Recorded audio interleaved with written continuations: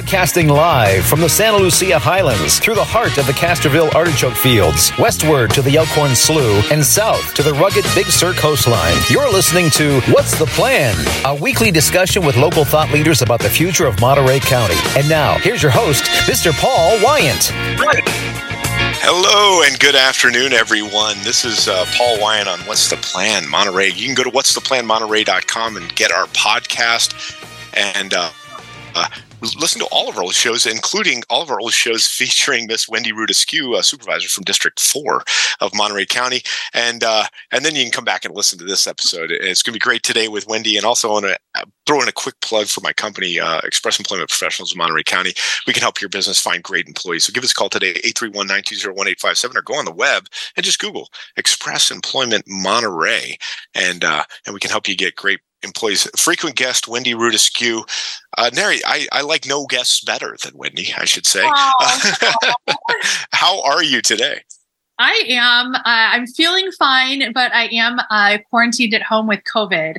So as not to be out in the community, passing it around to others who may not feel as well as I do. I am hanging tight, locked up in a bedroom at our house. So you don't feel bad, but you're locked up, not giving it to your friends, family, or constituents. But it is a good gift that keeps on giving, I guess. It's not a good gift. It's a bad gift that keeps on giving. So what have you been working on lately? Tell us about some of the priorities on your agenda lately. I know of a few from the news that I can ask you about, but what are you excited about? Any new hires in the county? Any new fires? Have you? Well, interesting to ask that question, Paul, but I have spent what feels like a ridiculous amount of time in interviews this past quarter. We've got a ton of new executives that will be coming on board in the new year. The most significant probably being Sonia de la Rosa will be joining the County of Monterey as our new Chief Administrative Officer, replacing Charles McKee, who's been with the county for decades. Oh, that's great. And the Chief Admin Officer, is that right? Yeah, so we call our CAO or we call our Chief Officer for the county. It's called a CAO with the County of Monterey. So Sonia de la Rosa will be coming to us from Fresno, but she was born and raised in South County. So this is really a homecoming for Sonia. What's under the auspices of the admin officer? Is that like, does Mary Zeeb work for her, or is it HR, or who would fall under the admin? So just to keep things super mixed up and complicated, Mary Zeeb is an independently elected treasure tax collector. We also have our independently elected sheriff, who is incoming, Tina Nieto. We have independently elected assessor, independently elected auditor controller. So we have about 5 independently elected positions that are also department heads, that are kind of, they're department heads. They work under the county umbrella, but they also have a lot of independent authority.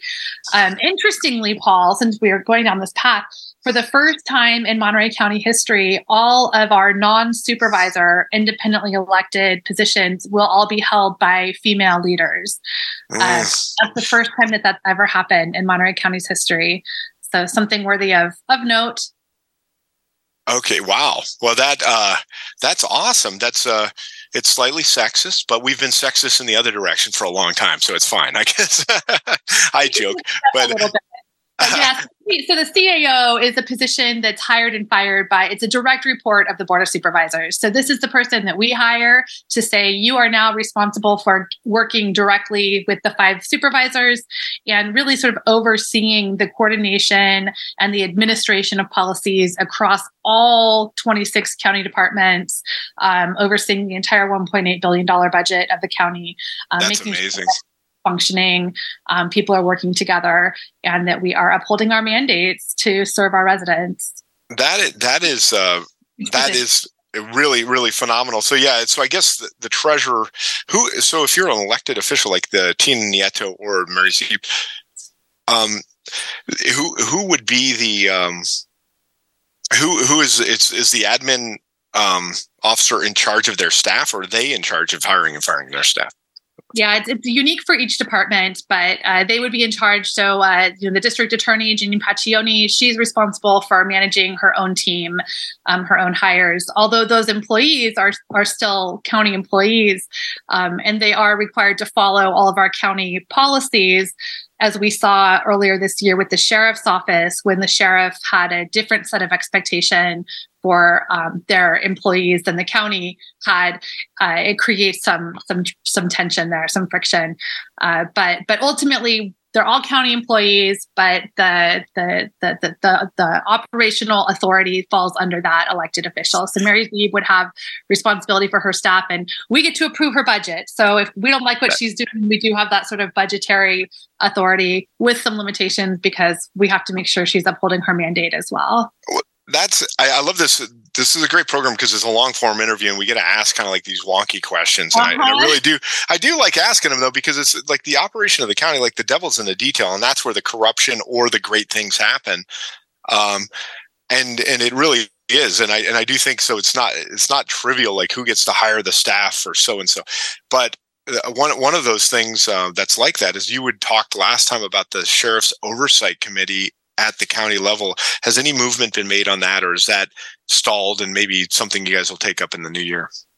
Yeah, no, we just received an update on it, and I think you're right, Paul. It's the nuance of, you know, what do individuals have authority over, and that's why policy and procedure is so important. That's why the role of the Board of Supervisors is so critical, because we're there to set the policy that then guides how all of these things happen and what kind of accountability is in place.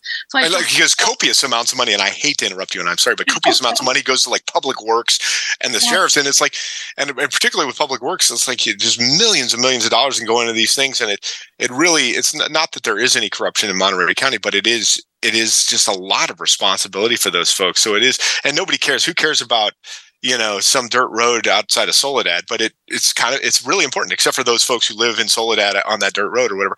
But anyway, getting back to the Sheriff's Oversight Committee, I'm sorry. Yeah. So Sheriff's Oversight, and it's either the legislation AB 1185 allows for us to pursue either and or a oversight committee that's made of individual committee people and or independent investigator and oversight investigator general. So we're looking at our models, trying to determine what's the best model for Monterey County. And we will likely be creating an ad hoc committee of our board to really dig into what other counties are doing, what's working. We're not looking to create a system that's going to suck up resources without having improved outcomes. And so we really want to make sure we set up the structure right so that it's beneficial and allows us to create the kind of collaborative working relationship that we really need to have between the Board of Supervisors and the Sheriff's Office. Well, what LA County did famously, like I think it was Sheriff Villanueva, who was very controversial on his stance in homelessness, and I think it was Venice Beach. I think the LA County supervisors actually now can, like, unilaterally or with a slight majority of just a simple majority of votes, can fire this sheriff. Are you going to go to anything? Because I think that's super controversial and maybe puts too much power in the hands of the supervisors. Are you considering anything like that? We are not currently having that conversation, and it's because we are not a charter. I mean, many reasons, but one of the reasons is that we do not have that authority. We are not a charter county. So that is not something that would even be an option for Monterey County. That's good, because I don't know how LA can do that, because I don't know if you're familiar with that case, but I think I described it accurately. So we can talk about like the annexation of Soledad. And interestingly, I'm going to have a guest on at the beginning of January. He was on California Insider. It's a YouTube channel. And basically the premise of the conversation was on that channel was over 50% of all new houses that are proposed to be built are go into court. There's someone who sues the creation of those houses. So, and they're including people like Land Watch and others.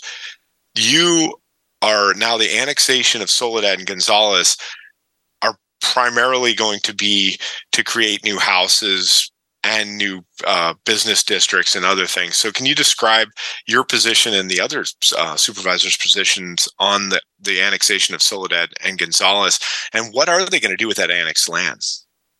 Yeah, so this is another one of those, it's all super nuanced, Paul, and who has authority and how the systems were set up. So local control is significant, and we all want the local communities to maintain control of local decision making. But there's this organization called LAFCO, and LAFCO, Local Agency Formation Committee. There are LAFCOs that cover the entire state of California. And it was legislation that was formed to say, oh my gosh, everyone is kind of local control is, different new districts are being created and cities are building this way and building that way. And there's no boundaries. And who's in charge, who's overseeing how all of these local jurisdictions work together, and the orderly formation of growth, and someone who's kind of a watchdog on ensuring that we're not just sprawling out over all of our prime ag land in this beautiful, rich state of California. So LAFCOs were formed. So our LAFCO has legislatively directed by the state. It is they've got a whole set of criteria and rules that they have to follow. So they receive applications. When the Marina Coast Water District needed to amend its boundaries so that it could have the rest of former Fort Ord and provide service to those folks, they orchestrate and oversee those applications to make sure they're thought out and that the districts can afford to do what they say they want to do.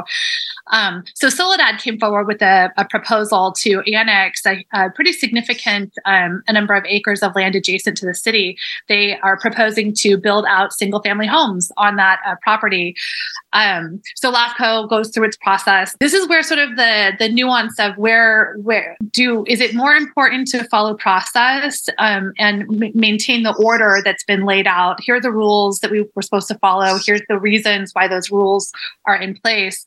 Or is local control more important? And where is the nexus of that responsibility and that authority? So typically LAFCOs would say, okay, you want to, expand your city. What are your plans for the next 10 or 20 years? Soledad has come in and said, these are our plans for the next 50 years. And we'd like to be given permission to just have the land so that we can begin working on those plans. And the LAFCO board chose to go against the staff recommendation, which was to take those actions in smaller chunks so that we could retain some regional coordination and oversight. And then in Soledad, there's some mix up with their, there's definitely a split on their board, but the mayor who was opposed to the full annexation just got reelected with a supermajority. And one of their newest council members who's lined up with the mayor just got elected. So I think there may be some ongoing discussions in Soledad about what they want for the future of their city. What's going into that annexation, or what do you know about the proposal for the annexation? And so here's where, it's not LAFCO's opinion. Mm-hmm. LAFCO doesn't get to weigh in and say, what do you do with the annexed land? Or we want you to have affordable housing. They don't get to tell the city what to do. So there's sort of a mix of conversations. And I think what happened at the LAFCO meeting was a lot of the local control discussions got mixed up with the LAFCO responsibilities. But from what I understand, Soledad is talking about doing some single-family homes, about 2,500 single-family homes. They're talking about doing 20% inclusionary affordable housing. And so really, though, it's going to be up to the city at this point to decide what they want to do because they now have the green light to move forward. So far as litigation, so suppose some of the sprawl, like if I was a CEO of an anti-sprawl environmental group, is it easier to sue to block the creation of a like a suburban suburb like that if it were in the county or in the city, or does it even matter because you've got CEQA? Like which is easier to block from an environmental anti-sprawl litigation kind of standpoint? Is it going to be easier for Soledad to get this through now that they control the land as part of their city? Yeah, well, at this point, it's now. There still could be. I think there will be lawsuits that the board didn't uphold LAFCO's core mandates and functions. So I think that for me, from where I sit, it's not my place to judge what a local community wants to do necessarily. It's really where I sit. I'm looking at what were the guidelines that we put in place? What are the criteria by which we make decisions to say yes or no? What other planning work have we done? And the perfect example of that, Paul, is, just on Tuesday, we had another controversial housing project come before the board, some farm worker housing in Pajaro, which is on land in the unincorporated county. It's privately owned. The landowner wants to develop it into farm worker housing. This would be just south of Watsonville. Is that correct? In that part? Okay. Levy, yeah, on a little street, this beautiful little street called Susan Street. And the developer did, by and large, follow the policies and procedures. They are choosing to develop in a location that's been designated as being desirable for infill development. And yet the neighbors came out fairly strongly saying, we don't want additional development here in our neighborhood. And they had a number of reasons why they were opposed to moving that forward. But like I said, from where I sit, I didn't support the Soledad annexation because I didn't believe that we were following the guidelines by which we've outlined making decisions for future growth. However, the Pajaro project I did support, fully support, because it helps us achieve the housing goals that we've identified and the types of housing that we need and locations that we've identified as being priorities. So I think it's always nuanced in how I go about making my legislative decisions and policy decisions. I think both projects will end up getting sued. I don't venture to weigh in on the legal merit of those cases. Well, I think, I'll talk to the lawyer at the first week of January when we speak with him about lawsuits involving new construction. But I think there needs to be a finer, because it's too easy to sue developers to stop growth. And if 50% of all new housing starts are being sued or litigated, it does seem like we've kind of gone too far in that direction. But then again, it's like, and then what gets approved seems almost, completely capricious, because like you get like the dunes in Marina, not some of the dunes near, Imjin, those are almost like townhouses, but the bigger dunes, and they're fine looking houses like the ones around Black Horse and Bayonet. That's not part of the dunes, but those new houses, and then the ones in the actual dunes project out there further out on Imjin towards the Marina Airport. That seems like the kind of development that everybody's fighting, but that is a huge development and went forward. And I know it was probably improved back in the 90s or the early 2000s, but it does from, at least from the outside, seems very capricious, the winners and losers in the development game, which nobody, I think, wants. I think you want at the bare minimum a fair playing field. But I don't know that you have any comments on that. That was just kind of like a long-winded rant. I'm looking for like, if we want to have housing developed, we're going to have, our policies can either make it easier or more difficult for developers. Governments we're not building housing. I'm not building any housing. The county is not building housing. But the policies that we put into place, if I go out and I develop a plan and we approve a planning document that says this is where we're prioritizing infill development, then I better be prepared to approve that housing project when it shows up, because someone's invested their time and energy and money into that project, that they're going to build 100% with private dollars. Whereas when we say this is an area that we don't want to see developed for whatever reason, because it's sprawl, those are planning guidelines that allow us to help developers know where they're going to have the ability to build. And unfortunately, I think some of the places where we most want to have development that fits in with, reduction of use of energy, reduced vehicle miles traveled, all of the stuff that we say we want to have, that's all development that happens within communities that already exist, which is where you're most likely to have people say, well, it's a great project. I just don't want it to disrupt my street. I just don't want it to disrupt my commute. I don't want it to disrupt, the peace and enjoyment of my neighborhood that I've come to love just the way that it is. Mm-hmm. But so it's either we agree to figure out how do we collectively say change is going to happen and we need higher density infill development, or we're going to lose all of our ag land to sprawl development. And I think that's yeah, and it's so, and Mark, you may say this, but if you get on at River Road in Salinas and drive west at 8 a.m. in the morning, that's that traffic jam that you're experiencing, or if you drive from Monterey to Salinas at 5 p.m., that traffic jam is a housing problem, no matter how you slice it. Mark, go ahead. I'm sorry. Okay, so I had a question, and maybe for a point of clarification, but it seems, and I don't know if we have much of this happening now, Wendy, and maybe it has to do with the Monterey County General Plan and whatever the guidelines are for development, but it would seem that is it true that it is the policy of the county to generally disapprove of the idea of building subdivisions in unincorporated land? Subdivisions go into cities, and that's where the LAFCO process comes in, where a city will annex adjoining land in order to facilitate the building of a subdivision. I know that there are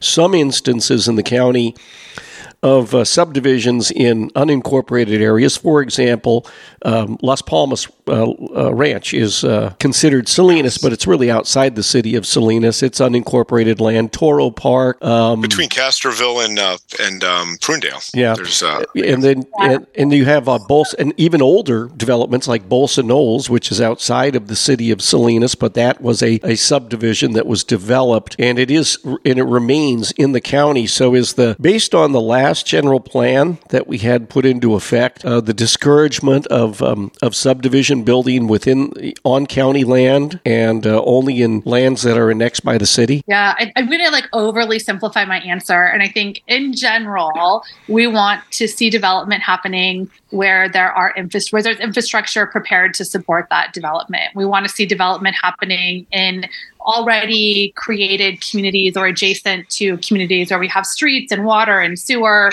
and all of those support mechanisms, where we have a fire department that's ready to respond, a police station that's going to be nearby where there's recreation services and schools and shopping. So most of the time that development we're looking to center growth in our cities, our incorporated cities. However, the county also has, I think it's 12 or 13, maybe even more, what we call community development areas that are Castroville, for instance, is not an incorporated city. It's larger than some of our incorporated cities, but it's a growth area. It's an area where we have services, we have infrastructure. So if you look at the county's general plan, you'll see that there's a lot of those little areas that are designated. This Pajaro housing project was in the Pajaro community development zone, which is targeted for that's where we want to put growth. So ideally, yes, in cities, but the county also has a responsibility to support growth within our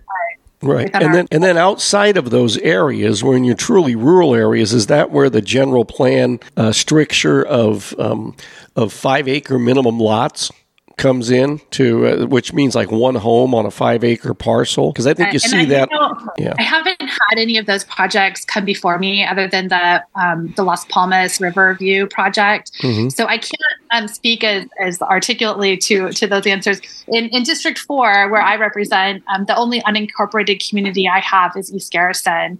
And that is, a marina address, but it's on unincorporated county property, but it's also within a community services district. And a HOA, so it has its own nuanced restrictions on growth. Well, speaking of District 4, it's barely shifting from housing because I think it's got everything to do with housing. We haven't talked to you since the desalinization plant was kind of tentatively approved by the Coastal Commission. What's your reaction, thoughts, and what are you hearing from your constituents on that? Because I believe that plant will go in District 4. Is that correct?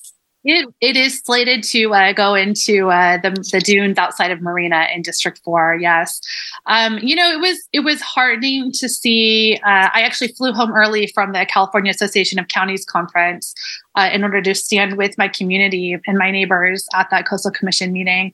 And I think going into it, we had heard that there was some outside political pressure that was pretty significantly pointing towards an outcome of that decision, of that vote. And I will say I was heartened to hear my community, to see the community of Marina and Seaside come stand together really clearly to make their voices heard. And it was my birthday actually, Paul. So what a birthday present that is! I got to hang with all my neighbors for my birthday. But I will say at the end of the night, sort of even knowing what the sort of preordained outcome was likely to be, it was still pretty devastating. And I think it's one of those times where it feels like, and it felt like, justice was not served and democracy was not upheld in the way that it was intended to. So what's the future look like here? I know there'll be some litigation. Oh my gosh, we're going to buy a bunch of attorney yachts for attorneys. And Paul, that's really, I think, what I find so disappointing about the whole situation is that it doesn't provide us with the clarity of a path to move forward that our community deserves. Our community deserves to say, either we're going to get this done and we're going to figure out how to agree to it and, line people up, mostly, broadly speaking, which is not the situation we currently have, or let's figure out what the path forward is. And I heard loud and clear that the community of Marina is not opposed to desal. There are those who are, but overall, it's not that it's a desal project that's problematic. It's the negotiations about how Marina's rights are not being protected nor served in this project that we're concerning. And it doesn't have to be that way. And I think that we collectively can and should be looking out for each other in a more meaningful way. Well, there's more to follow on that.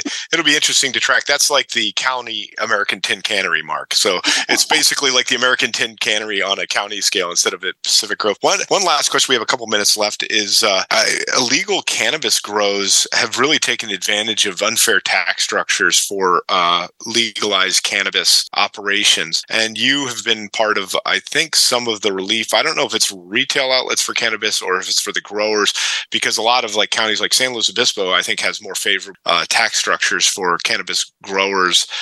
But all of it, I think, is really falling prey to the illegal growers, particularly up in the Humboldt County, run by the gangs, like vicious gangs up there. And so I think there's really an incentive just from a humanitarian standpoint to get this right as far as taxation goes. And what kind of work have you been doing on that? And what's your position on some of the cannabis taxing that's been going on? Yeah, well, I will say the Monterey County Board of Supervisors has listened carefully to our cannabis partners, our growers, and we took action. We've actually reduced the tax rates down to where they only cover the cost of us running the program here in Monterey County. We're actually going to be probably looking at a net loss from cannabis revenue in our coming year.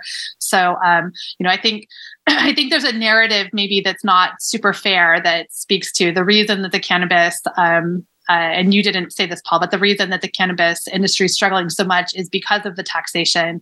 Agriculture, I worked in agriculture. It is a tough business. It is a up and down kind of business. So I'm going to say, that our voters said they wanted taxation to be at a certain level. So if we want to change the taxation in the long run, let's take it back to the voters and let the voters reassess what they mandated us to follow in terms of taxation. But for right now, we are doing everything that we possibly can on behalf of the County of Monterey to help our growers find success. Because if we can make it through these next couple of years, we know that the agricultural industry and cannabis as an agricultural commodity will be in demand into the future across this country. I think my personal point, is I think they really need a statewide fund to help out with illegal enforcement up in those northern counties, because that's really, those guys are struggling up there. I don't know if you've talked to any of those northern counties about that, but I think there's some serious crime up there.